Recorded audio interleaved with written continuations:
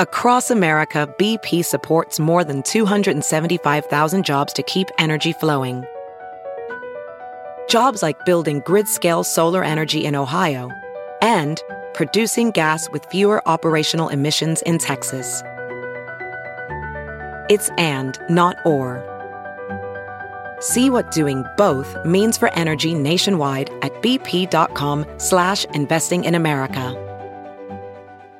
You know, I've said this 100 times. I mean, if you're lying, it's because you think that what you have to offer is not good enough, you know?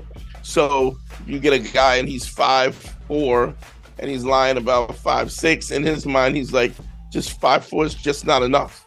Mm-hmm. If I was only 2 more inches, then that would be enough. That would be enough. That I'd be enough for her. And the reality is, it's not going to make you enough. And you really are telling her that you're not worthy in the first place. Yo, what's up, Square Pimp Brigade? On this episode, we have comedian Marcus Monroe. He's here, and we discuss value of saying no. Do women actually compromise? Why do people lie in relationships? Why do people lie in general? And how to break up with somebody and the importance of that. We get into the Patreon. We really dig into the psyche of maturity and stuff like that too. But yeah, that's right. If you want to support the show and you want the bonus content, you can go over to patreon.com/manschool202 and sign up there. That's where we do all the bonus shows, including this week's bonus show where we continue our conversation with Marcus Monroe, and we get into when and where and when you should walk away from a fight or an interaction, how to reinvent yourself, and who to look up to as a role model. And it's patreon.com/manschool202 if you want to support us. If you want consultations from myself, you could email me at adviceFromHarry@gmail.com. If you want a consultation from Dante, you go to DanteNero.com and then click on Consult. I'm not an alpha male. I'm not a beta male either. I'm just a better man. Well, put your happiness first, because if you don't, they won't. Yo, what's up, on GYBB? Get your balls back. WWDD, What Would Dante Do? The Sexual Revolution is being podcasted, and I am excited. It's good to be in the building. Harry, how you doing? What's going on? How you feeling? Man, I'm feeling fantastic, trying to live my best life, but still, even in 2023, having a tough time keeping these gators down. I don't know how hard it was going to be. It's difficult. You'd think it would get easy with time, but, you know, the burden is just amazing. Anyway. It never stops. We got a special guest. We also got a special show. Now, I know I've said that 500 times before, but this time I mean it. Our guest today is a really good dude. Like this dude a lot. Very, very funny dude. Give it up for Marcus Monroe. Yo, give it up for Marcus Monroe. Yo, what's up, Dante? How you doing, Harry? It's great to be back on the Man School podcast. I'm excited. It's good to have you, man. It's good to have you. It's always good to have you. I always get a good feeling when I see you, bro. Same here, man. We we're like unlikely friends in a way. Like, if you saw us on the street, you wouldn't think Dante and Marcus. Dante, you'd be like, no, and you're like, of course I do. Yeah, of course, yeah. But like, you don't judge a book, right? But like, Harry and I have been friends since for like over 10 years, maybe 15. Yeah, really? It's been a long time, yeah. We met in 2010 or 2009. Yeah, because we were both, I think, did we meet through the Andy Kaufman Award thing? Was that where we first met? I think it might have been, because but it wasn't the year I won, so it was 2010, I think. Yeah. That's where we met, during those Andy Kaufman Awards competitions. Those were the days, man. That was fun. That was fun and crazy. Well, it was fun for you. You won early. It took me like 5 tries. Yeah, it became very frustrating by the end until I won, because something would always keep happening. I remember like your sets though were always so layered and well crafted. And you definitely put in the work. And I think they were just kind of like not letting you win because they wanted to see what you would do next year, maybe. Like, because it was always so good. Like Joe Pera never won either, and he had like a couple people who were really good that didn't win. Yeah, I agree. Yeah. Like Joe Maki, I thought he was really funny. Yeah, But Killy Dwyer. People might not know Killy Dwyer. She does some great musical comedy. Yeah, there's some good people. But competition, I fucking hate competition, which is why after that one, I never did another one. Even with Last Comic Standing, I think one time my manager at the time asked me to audition for Last Comic Standing. I go, if it's just in front of producers at an empty club, I'm not doing it. I go, if it's in front of an audience, like, oh, okay, fine. And they put me on with the regular audience or whatever, because I was just, sometimes you have to say no, like enough is enough. You get exhausted. I had to learn that from Dante. Like, just enough isn't, like, just have some value. Like, if you hate doing it, that, but you're so young, you want to say yes to everything. Yeah. And like, I just started kind of saying no to things. I used to say yes to everything. Every show, every podcast, like someone reached out to me on Instagram today and was like, hey, can we post some of your videos on our Instagram page? And I clicked on their Instagram page and they had like 17 followers. I was like, why would I give you my content to post on your, like, but I'm like, no, it kind of waters down the brand a bit. I had to, I'm now in the mode where I say no, but I still have a little bit of that instinct, especially when it comes to show business of saying yes. And there's a couple things I've said yes to, then I had to go back. I go, what the fuck am I doing? I think I got an offer recently to, a couple times, a couple different people asked me on road gigs, and normally I say yes, and they're like, it'll be like $200 or whatever, and you go yes, and then when I do the math, I'm like, oh wait a minute, this isn't South Carolina, whatever, 6 hours south of here. I'm like, what am I doing? I'm gonna make $25 when this is done. No, I'm not doing it. Yeah. But that instinct is like, oh, a half hour, like when I was a young comic, a half hour. No, well, it feels good to say no. Dante, you might agree, but like, stage time is still so valuable in New York City because there are so many comics just fighting. It's so competitive to get up on stage on a good show. So I will put myself through hell to get on stage to talk for 8 to 15 minutes, whatever. Right. But like, there are some shows where I'm like, why am I doing this? I'm like, I've done such weird shows, especially when I did the Edinburgh Fringe Festival. Yeah. You have to promote. Did you do the whole festival? Did you do the whole thing? Whole thing. No days off. I did 27 days. Did you bark? You had to bark and everything? I had to bark. The show was me. It was my one-man show. I got a poster for it right over here on the wall. But it's right there. But that's great for the podcast. Yeah, it was a great shot also, yeah. But I would say you need to watch the YouTube feed, but even the YouTube people did not get much of a glimpse of the poster. But it's I'll grab. But yeah, you don't have to. I had to do. Yeah. I had to do everything I could to get people to the show. Yeah, barking, for people who don't know, is when you get on the street and you have to talk strangers off the street if they want to see a comedy show, which is fascinating to me that anyone ever does it. Just the notion that anyone would say yes to it, because I would never. I'd be like, get away from me. Yeah. But Let me ask you about this Edinburgh thing. Did you find it worth it, or would you do it again, or was it just worth it because of the experience? Great question. So the show I did there was a one-man show about my life. And I would not do that show again. I would go there with a comedy show. The show was funny, and it was considered a comedy show, but there was a script. I had a director. I even had a writer with me. I had a producer. I had an assistant. I had the whole thing. And so if I were to do it again, I would just do a microphone and a stage. That's it. I had sets, I had props, I had projection, I had all this stuff. It was a very tech-heavy show for the Fringe, and I would not recommend doing that. We also had a 3:00 time slot in a 200-person venue.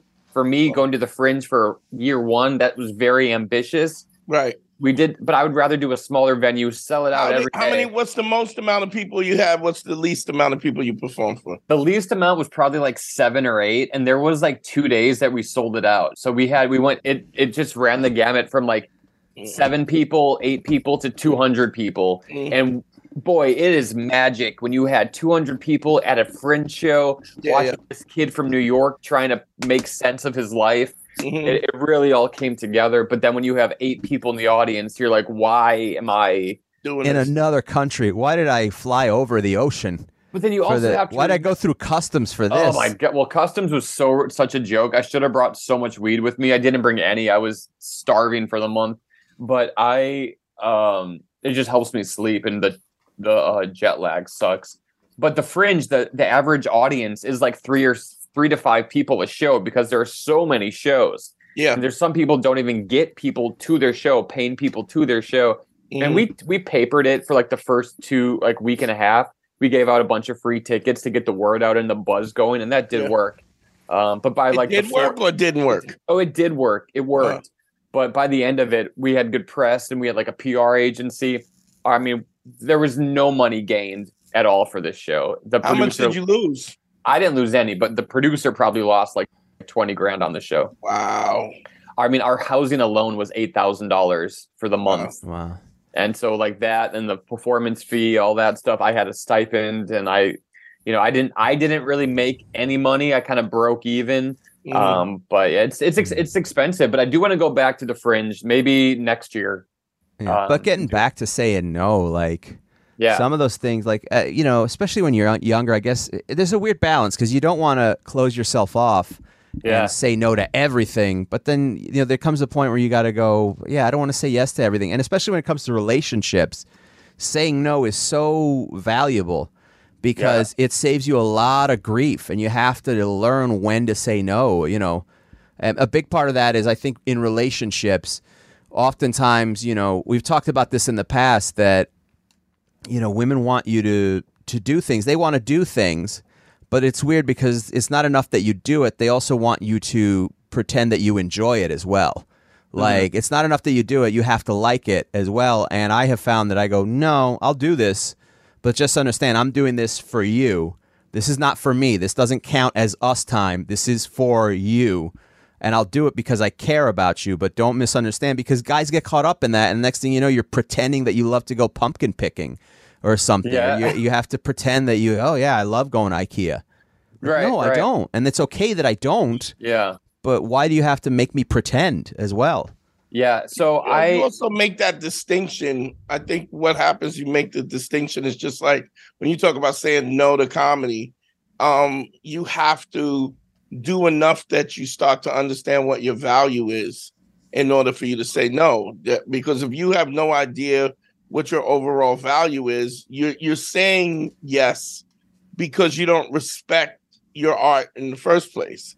So you just want it to be seen so that people can like it and whatever. And what happens is a lot of times you say yes so much that you kind of cheapen your art, because if you're just giving it away for free, which is the same thing about your time. I moreover than not, I find that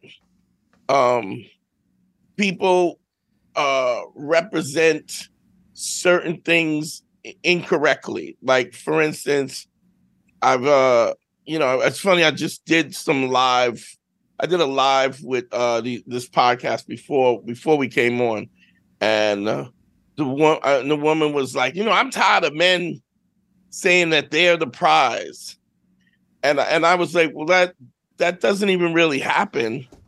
Like, I mean, no man says that unless you're telling him he's not the prize, or unless you're saying that you're the prize. And what's interesting is with all this kind of, I'm not going to say toxic masculinity because I don't want somebody to hit me in the face with a tampon, but like, there's a situation where there's this thing where everybody's kind of taking a side.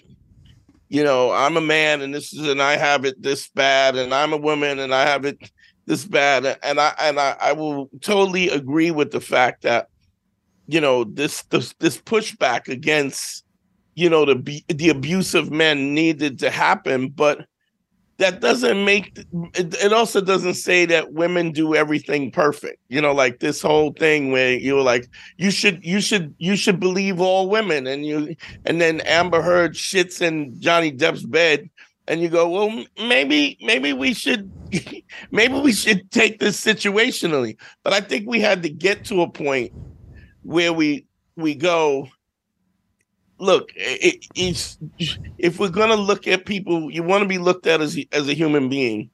There are shitty women just like there are shitty men. Most of us fall in that middle category where we're kind of shitty and kind of nice and, trying to figure it out.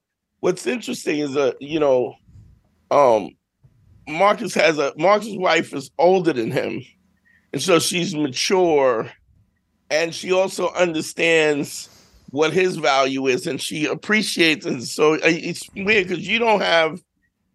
I don't think you have much of any of those problems. Well, no, I mean, we have our own set of issues, but those are, I love my time I spend with my wife. Like, I just don't, I'm like, yeah, we compromise a lot. There's some stuff I want her to come with me to, and I know she doesn't want to come, but, then, I'll do something with her. So like, and I know she doesn't enjoy a lot of the things that, like, I love to take her to wrestling shows just because I think it's fun to like be with my wife, and I want her to experience what I love about it so much, and like the production, the athleticism, like the soap opera, the story, and and sometimes she comes with me and she's like not having fun, but by the end of it she's like, oh, that was actually a good time. I had a good time. Right. She'll figure out that. I mean, it'll be something. I mean, and that's the awesomeness about a relationship, that you're in a situation where you can expose each other to things that the other person wouldn't normally do. There's something magical about unboxing. When you unbox BritBox, you uncover a world of British entertainment. Stream the UK's most brilliant series, including new and upcoming seasons of Shetland, Father Brown and Death in Paradise. Plus new originals like Payback, Irving Welsh's Crime and Archie, the story of Hollywood's greatest leading man, Cary Grant. Unbox BritBox and escape to the best of British TV. Stream with a free trial at BritBox.com. That's what I love too, and especially being a comedian, I love putting myself in these situations that I typically would not put myself in, just to learn other people's experiences and get different perspectives. It helps me write jokes. It helps me be more cultured. I can learn a little bit more about things I didn't know anything about. My wife's a vegan, and I've learned a lot about like the plant-based culture and the people who are vegans. And I became a vegetarian. I don't think I could ever be a vegan. I like pizza and ice cream too much.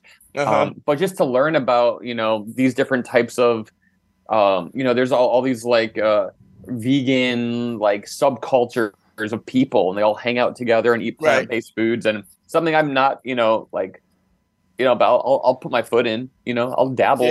I'll dabble in that shit. Yeah, why not? I mean, I think anything in excess is not great. Whenever I hear that word compromise, though, I mean, Harry, we got to go to the definition of compromise. So it's interesting because a lot of times we'll have men on the podcast and they'll talk about compromise, right? Mm-hmm. Sure. And they never know what it is. So an agreement or settlement of a dispute that is reached by each side making concessions. So what's interesting is that a lot of times I'll see guys will be talking about compromise, and what'll be is, my woman wants me to do this and I don't want to do it. And she goes, she's like going, well, I want you to do this, and if you don't do it, I'm mad at you. And what's interesting is the balance of what you said was, the first thing you said was, like a lot of times I like wrestling and I ask her to go with me, and she's not really into it, but then she'll say it's a good time. So the point is, compromise means that neither one of you get all of what you want. You make concessions for each other. And I think, I mean, so take for example, say there's a wrestling event, and I want my wife to come with me. She'll be like, I don't want to go to that. And I'll say, they'll have beer. And she'll say, will you buy me a beer? I'm like, I'll buy you 2 beers. Let's go. And she'll say, oh, okay, let's go. It's little things like that just like, because I did take her to one wrestling event, and it was like at a high school. It was an indie show at a high school gymnasium. There was like no alcohol. She was like, what the hell am I doing here? So I think we both like putting ourselves in new situations and experiences. And I think couples, both, regardless of if you're into something, can learn about each other and yourself when you put yourself in uncomfortable just different, not even uncomfortable, just different. Yeah, just different. Yeah, just something you're not exactly sure what's going to happen. I think that's, if you do the mundane, the same thing every day. On Mondays we eat at this restaurant, on Tuesdays I make dinner, but on Wednesdays we go back to our favorite restaurant. Like, there's no, I don't like a plan so much. I like to just be spontaneous, a little bit of impulsive. That's how I like to live my life. And my wife is more of a planner, but she doesn't mind if we make a plan and then break it right away. She's like, as long as I know what I'm doing, that's fine. Yeah. It's important to know that the compromise is not, I do what you want and shut the fuck up and act like I like it. And that's a compromise. The compromise is that we both gain from it. And if we don't both gain from it, then it's not a compromise. But I think also there's a level of honesty that needs to be in place. And a lot of times I think they don't really have enough self-esteem to be honest. Like they don't just, for somebody to say, I don't want to do that I remember I went to a piano bar, and I mean, I know I look like a piano bar fanatic, right? Yes, you do. But I think I saw you there the other day. Right. But the funny thing about the piano bar is like when they would have like a Venmo situation where you tip. If you tip, you can pick a song, right? And so the other couples would, they would pay like $2 or $3 to, but if you put a bigger tip, you bump their song, right? Yeah. So every time every time a couple would do their song and they would get up and dance, and I would do a $5 tip and then put Fight the Power. And so all I did was have a ball. Like people would be doing they do a slow song and they would be playing it's just a hometown girl in a lonely world, and I would just bam, like, no, we're not doing that. Just cut this song. Ruin everyone's good time. Oh, I had such a ball. Nothing but a good time. And I just kept jacking up everybody's love song. I had such a good time. And they were like, and it was like, but everybody was like having fun with it. So I think you put yourself in these situations where, a lot of times I'm finding also that there's so many people, and Harry and I talk about this, so the guys who are considered famous or famous adjacent or right at the cusp of being famous, comic friends of ours, and they're miserable, just miserable in their relationships. They're going through the motions. They're, in a relationship, married, whatever, and then miserable in their lives. And so, I always, it's always a situation like, when you don't, like comedy is one of those things. It's funny, like you were saying, that it's not a meritocracy. There's not a one-to-one relationship to what you put in, and what somebody likes you get more spots or you get more work, and even if you're funny, if somebody has something against you, or you remind them of somebody that they don't like. Or I remember back in the days, there was this club called, what was the club on Essex Street, Harry? Laugh Lounge. Laugh Lounge was a club years ago. And the woman there, she booked the show, and she, and no matter how much I killed, she would continually give me a hard time about booking me. And then I saw a picture of her ex-boyfriend. He could pass for my twin brother. And I was like, boy. She hated my guy. Every time she saw me, she could see that guy. Oh, that sucks. It's all, it's so much involved that you have no idea, what's behind it. And then, and people, a lot of times people are so unaware of their own emotions, and they're so uncomfortable with themselves that they don't even, then it was personal, but it wasn't even personal with me. You know what I mean? It really didn't have anything to do with me at all. It had to do with something. I mean, I was affected by it in the long run, but, it's just, I'm learning more and more that your honesty, like if I just have people respect what I do on stage, my peers respecting what I do on stage, and I'm able to do it, even if it gets no better than it gets now, where I can work, make money, and whatever, which realistically, as you keep doing it, the internet is such that the more you do it, the more people see you, the better you are, the more fans. I mean, it just never stops growing. If you stay consistent, your fan base never stops growing. I mean, like Todd Barry, he had been doing comedy like 35 years. Yeah. This was like 10 years ago. And Todd is funny, but Todd is not a killer. Like, he's not a guy that levels the room. But everywhere he went, he would sell out because he had just been doing it. So just so many people saw him, and he was so proficient at what he does, he would sell out the room, Yeah. So it's a question of, in any aspect of life, what is it that I can't control? So when you go back to that story, like, what is it that I can't control that you can't control that you look like her ex and that she doesn't like that and won't book you. But what you can control is how good you are at what you do, or how good your act is. You can't control who books you or why they say yes or why they say no or why it's fair. And that's the same thing in relationships or dating or business and in life. What are the things I can actually control and fix, and what are the things that are out of my control? Especially when you run into a dilemma. I saw somewhere they go, well, take down everything that you can't control and get rid of that, and focus on the things that you can control and just do those things. Mm-hmm. It's also, I mean, I could have hit on her and reconciled like I was an ex-boyfriend, and then she would have booked me. But she looked like a horse. So and you broke up with that horse, so you had harsh feelings at one time. I'm a little, I don't like horse face chicks. But it's interesting. It's something. One of the things that I've been dealing with so often is just dealing with the dishonesty of people.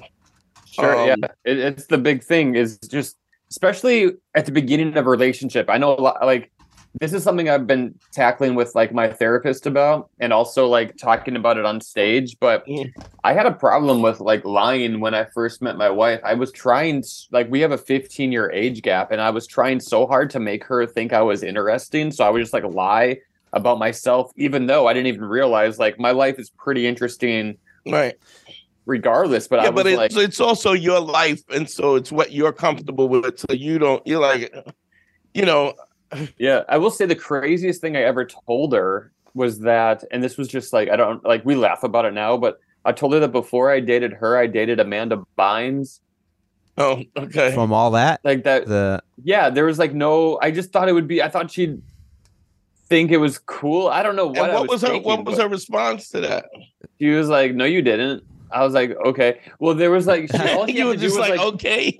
All she had to do was like Google search like Marcus Monroe, Amanda Bynes, and zero search results. So, like later she was like, did you really, like, were you together? I was like, nah, sorry.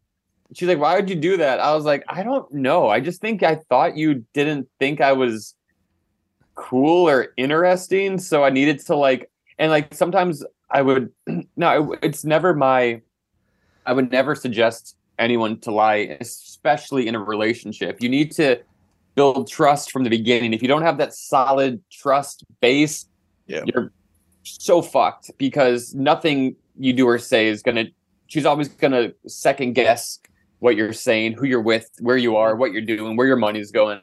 So I cleared it up pretty quickly. It was a couple days went by. I was like, yeah, no, I'm so sorry. Like, I'm not a liar. I also feel like you could have shot for higher than Amanda Bynes. You know? Yeah, but this was 14 years ago. This was before the face tattoo. I like the Amanda Bynes lie. I'll tell you, you don't want to shoot too high. You don't want to be like, I was out with J-Lo. They're like, what? I didn't see any of the tabloid. No, me, J-Lo, we kept it really private. You go Amanda Bynes. If she doesn't show up in the tabloids, you're like, all right. Yeah, you don't want a too big a lie. Then you're George Santos. Right. You know what I mean? That's the problem. Exactly. Oh, George Santos always shot too high. I was at NYU, and I also invented rocket fuel. I mean, a lot of stuff. Yeah. I produced Spider-Man. Yeah. It's weird because, people are talking about how horrific it is about George Santos. I personally know guys who are famous adjacent who lie that much, who actually lie that much. It's just, I think the exception to the rule is truthfulness, credibility, and integrity, which is the rule is usually lies and hyperbole and exaggerations. The problem is, I've said this 100 times. I mean, if you're lying, it's because you think that what you have to offer is not good enough. So you get a guy and he's 5'4" and he's lying about 5'6". In his mind, he's like, just 5'4" is just not enough. If I was only 2 more inches, then that would be enough. That would be enough. I'd be enough for her. And the reality is, it's not going to make you enough. And you really are telling her that you're not worthy in the first place. It's like in any situation where there is some kind of social dynamic and you're just meeting somebody, you're telling them what your worth is. I mean, sure, they can make a decision about what your worth is based on material things, but it's literally you define what your worth is. And so you going, Amanda Bynes is it's really a reflection of you not thinking you're good enough, which here's a woman that she had already expressed that you were enough. I mean, she was already interested. Y'all were already dating. I don't know. Were you married still or no? Were you married then or was just dating? No. This was when we had first met. So we were just starting to date. Hey, it's Kaylee Cuoco for Priceline. Ready to go to your happy place for a happy price? Well, why didn't you say so? Just download the Priceline app right now and save up to 60% on hotels. So whether it's Cousin Kevin's Kazoo Concert in Kansas City, go Kevin, or Becky's Bachelorette Bash in Bermuda, you never have to miss a trip ever again. So download the Priceline app today. Your savings are waiting. Go to your happy place for a happy price. Go to your happy price, Priceline. And so she and I, at the time I was, hanging out with celebrities. I was at parties with like Lindsay Lohan and she was dating Sam Ronson at the time, or like but I never met Amanda Bynes. So like there was no. Yeah, you were famous adjacent. Yeah. I mean, I had friends who knew famous people, and that's kind of like how it's always been, or how I've met other famous people. But yeah, but just going back to it, like I just think. A lot of guys sometimes lie to make themselves sound more interesting, and I don't know, maybe it's a girl thing too. I don't know, but the cover up is always so much worse. If you were to lie and then double down on it, you're when you end up 4 layers into the lie, and then they're like, bad. Well, what was that like? That's why I was like very quickly to dissolve it, because I knew like there's no way I could like make an Us Weekly article or like fabricate something, and like I wouldn't have the time or the need to do that anyway, especially for a girl I just kind of was dating. Right. But you see other people like George Santos, whoever it is, just like lying, then doubling down on it, and then flipping it over to you, being like, "Why do you care about this so much? Why does the media care?" I'm just like gaslighting about trying to make me feel crazy because I don't like the fact that you're lying to me. Dante, was there any lie back in the day that you told, like early on? Ooh, that's a good question. Like, what was the biggest lie that you got caught telling? Because I know you to be fairly, significantly truthful, fairly truthful, significantly truthful. Let's see. I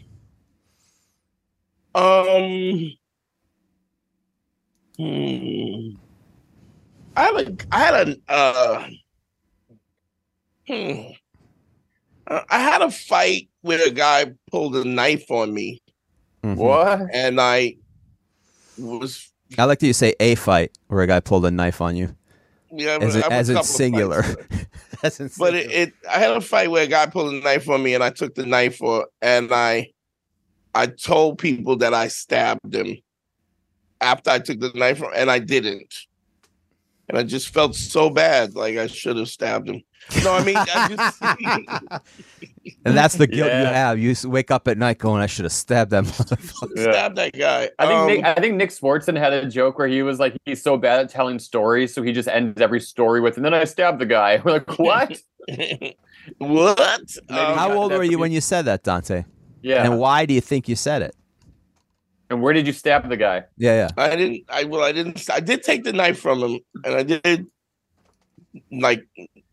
knock him out. but I didn't stab him after I knocked him out. But you could have. Yeah, but I didn't. And I claimed it like as if me fighting a guy. What's weird is because as me fighting a guy with a knife wasn't enough. The fight just wasn't enough, right? How old was this again? I was in high school. In high school. There's a whole story where the friend of mine who like when you go in certain, like in the 90s in Brooklyn was really rough. I mean, like, I don't know how I made it through when I think back, right?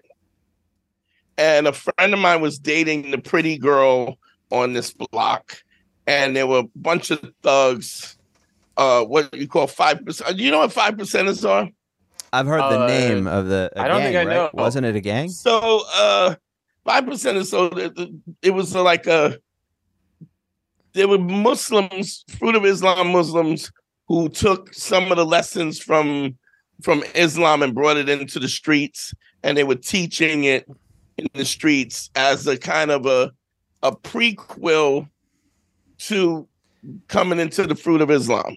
And the guy who did it, this guy named Wallace D. Muhammad, basically he died, and the whole thing existed as a separate entity, all separate. So there were a lot of rappers like Wu-Tang Clan and stuff who kind of affiliated with the 5% nation, right? And it ended up being a pretty big gang also. I'm trying to think.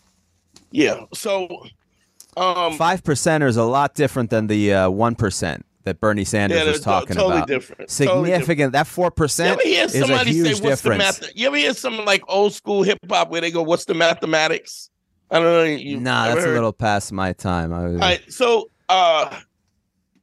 my boy was fucking in with this chick on the block. She was the pretty girl on the block, and at that time, if you weren't from the neighborhood and you dated the pretty girl, they all felt like it was their girl. Like, you're coming on our block, taking our girl. So it was territorial. Yeah. Which she wasn't going to date none of them anyway. And it was like a whole summer. So they jumped him and took his leather Kango hat. Like, this is how far I'm going back. And then we stole his LA Knights. Yeah, we jumped one of them and beat them up. And then I got pistol whipped on my way to the library, right? No way. And then they jumped my friend. It's a tough neighborhood. You get beat up studying for the LSATs? Yeah. Well, I worked in the library. I worked in the periodical room of the Brooklyn Public Library. So I was going to work, and the guy, they saw me, "Oh, you tough," and they put a gun in my head, and then they hit me on the back of the head, and I kind of... And so this was like a thing where we were going back and forth. And at the time, we used to ride mini bikes. Well, I didn't ride mini bikes, but they did. So the guy was coming down. Harry will tell you, when you come down my block to my house, there's a big hill, and then there's a straightaway, like a low level straightaway.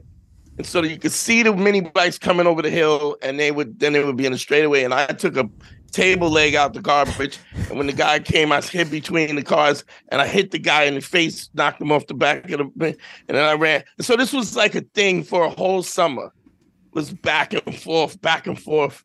Did they know it was you?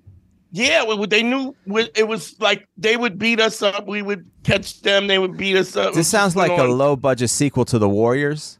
Yeah, it was. Only thing, it was no other gang. It was just it was two of us and a gang of like 9 dudes, right? And I remember we got into this because my friend had gotten jumped, and they took his Kango hat and his groceries, right?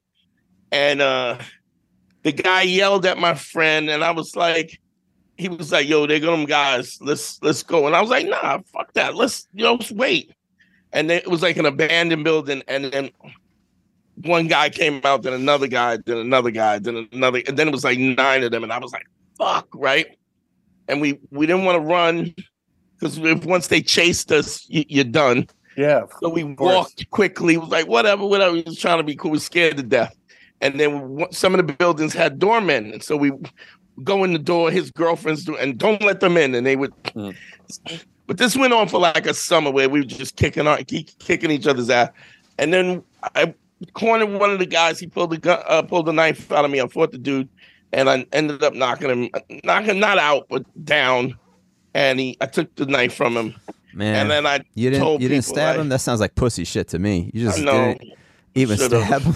I like to hear like self-conscious. I can't go back and tell table. Yeah. What's funny is I've run into that guy at comedy clubs since then, and it was so what happened. This was an ongoing back and forth. We'd get stomped, I'd get pistol whipped, I'd stomp, back and forth. And then my mom sent me to New Jersey just for a while to stay with my cousins to cool off and cool things off. Yeah, so it cooled. And then when I came back in the neighborhood, I'm in the Chinese restaurant. Me and my buddy Sean, we're getting ready to go to the Chinese, and they're all hanging out. And it's winter time. They're hanging out in the Chinese restaurant. And he was like, "Yo, listen." I was like, "Nah, we gotta go." We went in, and they didn't say anything, and we didn't say anything, and then it just kind of ended, right? But I lied about stabbing the dude. Why did it end? Why did it just end like that? Yeah, how did it end? It just was like we were fucking them up, they were fucking us up, and it was just like it kind of passed its time.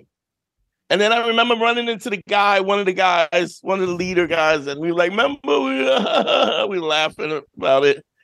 It was insane. But I mean, it was. Yeah. This is what I mean by it really was like Brooklyn in the 90s was like insane. Well, it was like 80s, late 80s. It's insane, like that you would go through that on a day-to-day basis, and then go to school and study, and then go to work at the library, and then you'd be waiting for people. They used to come in the library and threaten me, and it was a nightmare. But I just realized, I don't know why I lied about it. It's weird because I mean, enough had happened, but I just think there's always this thing of where you want to be better. Let me ask Harry, same question, but what's the worst lie you've ever told to a girl? The worst lie I ever told to a girl. Yeah, maybe you were dating or about to date, or I'm trying to think. Give me a second on that, because I haven't even done, even back in the day, I wasn't even like confident enough to lie, if that makes sense. But I'm trying to think. Let me think. I think a couple times I mentioned that I had a threesome when I hadn't had a threesome. Okay. Yeah. To just pad my numbers, like to talk about it. And I also there was a girl in high school. When I was in high school, there was a girl, I was in the friend zone real deep. So I was trying to pretend that I realized like, oh, I got to make sure that she's dating somebody. All right, then I'm going to pretend that I'm dating somebody. And I did make up a girlfriend thing back when I was like in high school with this one girl. It didn't work. I never hooked up with her. I never did get out of that friend zone. Friend zone is the worst. Hate the friend zone. It's terrible. Well, were you in the friend zone a lot, Marcus? To get out of this friend zone, you need a reset. You gotta have a reset. I know how to do it now. Yeah, you reset. You stop being friends with her. Is how to get out of the friend zone. Yeah. You go dig wells in Cambodia, and then you come back, and then but what's funny is even when there's that break, you can fuck it up. Still see you as the same person that you left, and then when you say, "Oh no, I'm not that guy," and you can't say I'm not that guy. You have to act. You have to not be that guy. Mm-hmm. And then when you change that, oh, you're not willing to tolerate this kind of disrespect. Marcus will get this. Ooh, and now she's attracted to you. You got to come back as a new character. Like you got to come back as a new character, like they used to do in wrestling. Like, hey man, my name ain't Papa Shango no more. I'm Kama Mustafa, bro. And I'm not here to fuck around. You're not Dustin Rhodes. You come back as come back as Gold Dust. I'm Gold Dust. Yeah.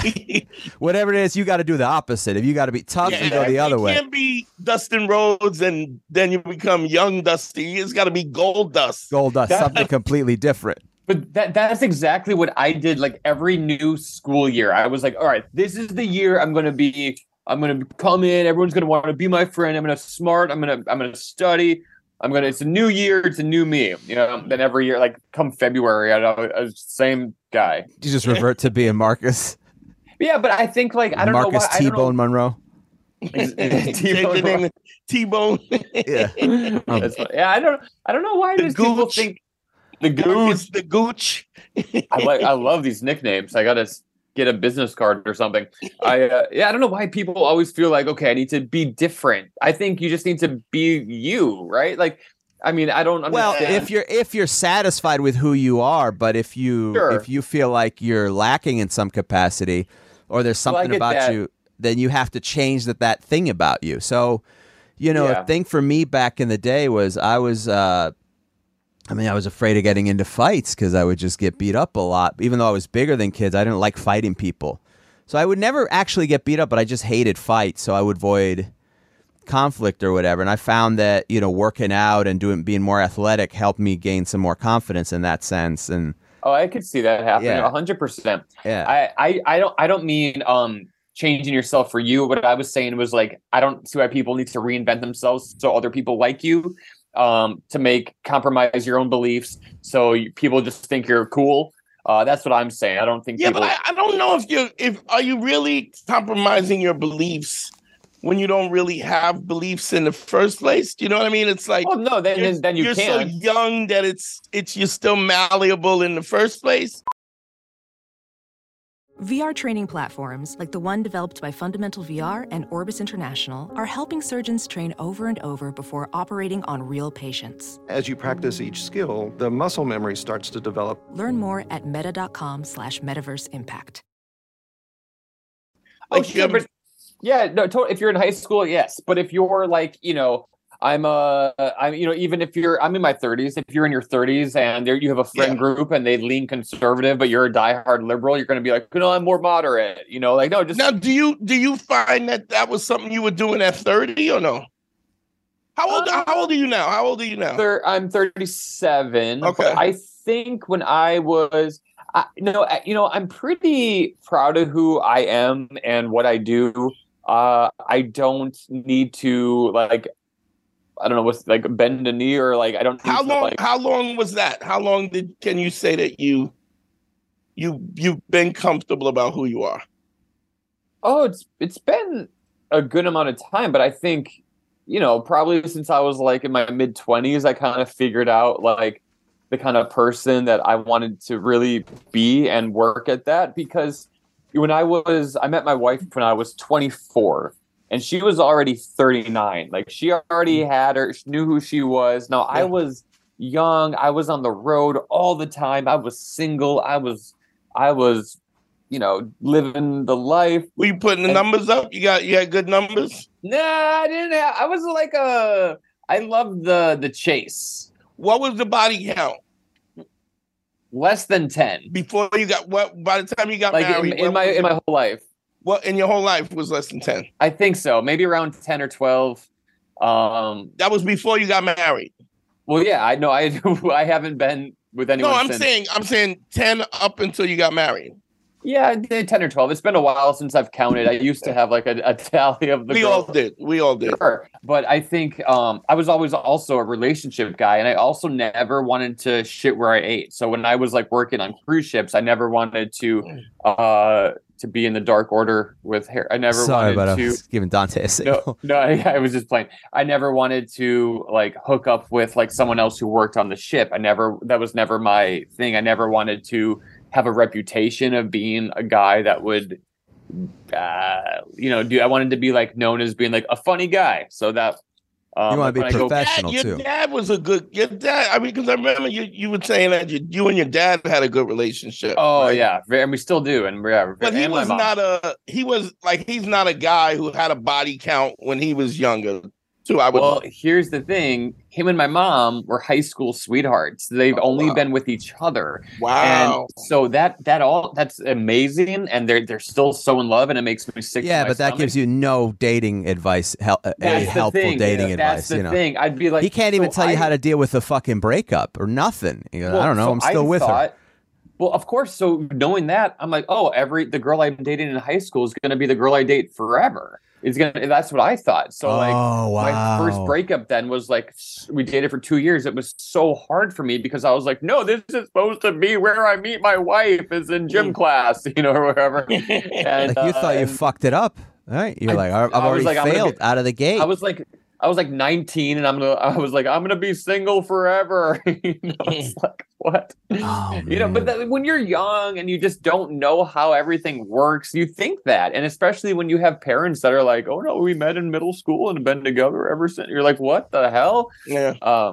But you learn, and I'm so happy that I got dumped a bunch. And I always was the one getting dumped. I think I broke up with like 2 girls my whole life. Because what was that like? Because Marcus, you're so sweet. I want to know what the breakup was like. Had to do the breaking up. I know what it was like. You know what it was like. I want to hear it, Marcus. Tell me, Dante. What do you think it was like? It's just painful. And then just because when you're the nice guy, it gives them a sense of confidence that they might not have normally because you're begging to get back in.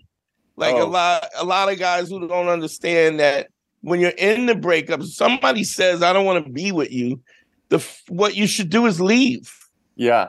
Instead of trying to convince them otherwise, because that's what I would do. I'm like, well, what if I do this? What if I do that?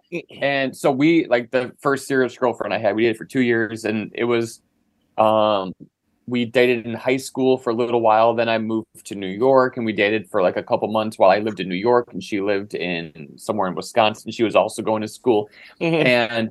And it was so hard. And not only because we were separate, we couldn't like talk face to face, but when we were broken up, we like broke up on the phone. And it was like one of those long breakups. It was like, well, do we want to break up? Maybe we don't. Maybe we take a break. Well, what is the break? Well, are we going to see other people? Like, what is this? I still love you. What's going on? And then when we finally like talked face to face, I realized, no, I don't want this. She's not the one. She's not it. Really? That was so you discovered that. But it took me to go through. What was the thing that made you go, I don't want this? Because I could see it in her eyes that she was done. And so there was nothing I could do to say to convince her otherwise, even though you shouldn't have to really convince someone to be with you. You shouldn't have to hold a gun to someone's head. Unless you're fighting with Dante. But I think it was really, it even though I knew in my head, I still was kind of fighting a little bit. And maybe there was probably like, then the next girlfriend I had, who was like the rebound, kind of looked oddly similar to the girl I dated for 2 years. So it was kind of like us. And then we broke up, and then it was like then it was like, okay, I'm over it. I got it.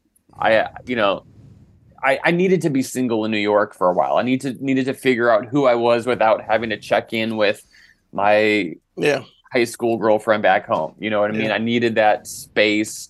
I needed to have new experiences. It's just like what we started talking about in this podcast. Like, it's good to put yourself in situations where you don't know the outcome. Yeah, you're not gonna know how you go. Let's shut this down. There's some stuff I want to talk about, that the friend zone and the breakup and making that transformation. But let's do it on the Patreon side. Yeah, that's right. If you want to join us plug on your Patreon, TikTok stuff. Marcus, please. Please. When does this come out? It's going to come out tonight and tomorrow morning. You're a rare occasion. We're releasing this one immediately. Oh, that's great. Well, on February 14th, I'm at Coastal Creative in St. Pete, Florida. Still some tickets available for that, but all my dates are on marcusmonroe.com. Going to be in Vermont February 25th at the Woolen Mill Comedy Club. And in New York almost every night that I'm not on the road. Okay, cool. Thanks, Mark. Appreciate you. Harry, quick. If you want to join us and continue with us as we follow up with more stuff with Marcus, you can join us over at patreon.com/manschool202. That's where we're doing all the bonus content for the show, and we're going to keep talking to Marcus. If you want to do relationship advice from me, you can do a consultation. Email me at adviceFromHarry@gmail.com. That's how you get a hold of me. And also, just follow me on social media, on my TikTok, at Harry Turjanian, YouTube. It's all at Harry Turjanian. I'm doing some new stuff that should be out soon. You want a consultation with me, look over there at consultationsdantenero.com, click on consult. All my social media, follow me on Instagram, TikTok, all of those things. I'm putting content up pretty quickly, pretty frequently. GYBB, get your balls back. WWDD, what would Dante do? The sexual revolution is being polished. Don't forget the Patreon, www.patreon.com/manschool202. Yo, love y'all. We out of here.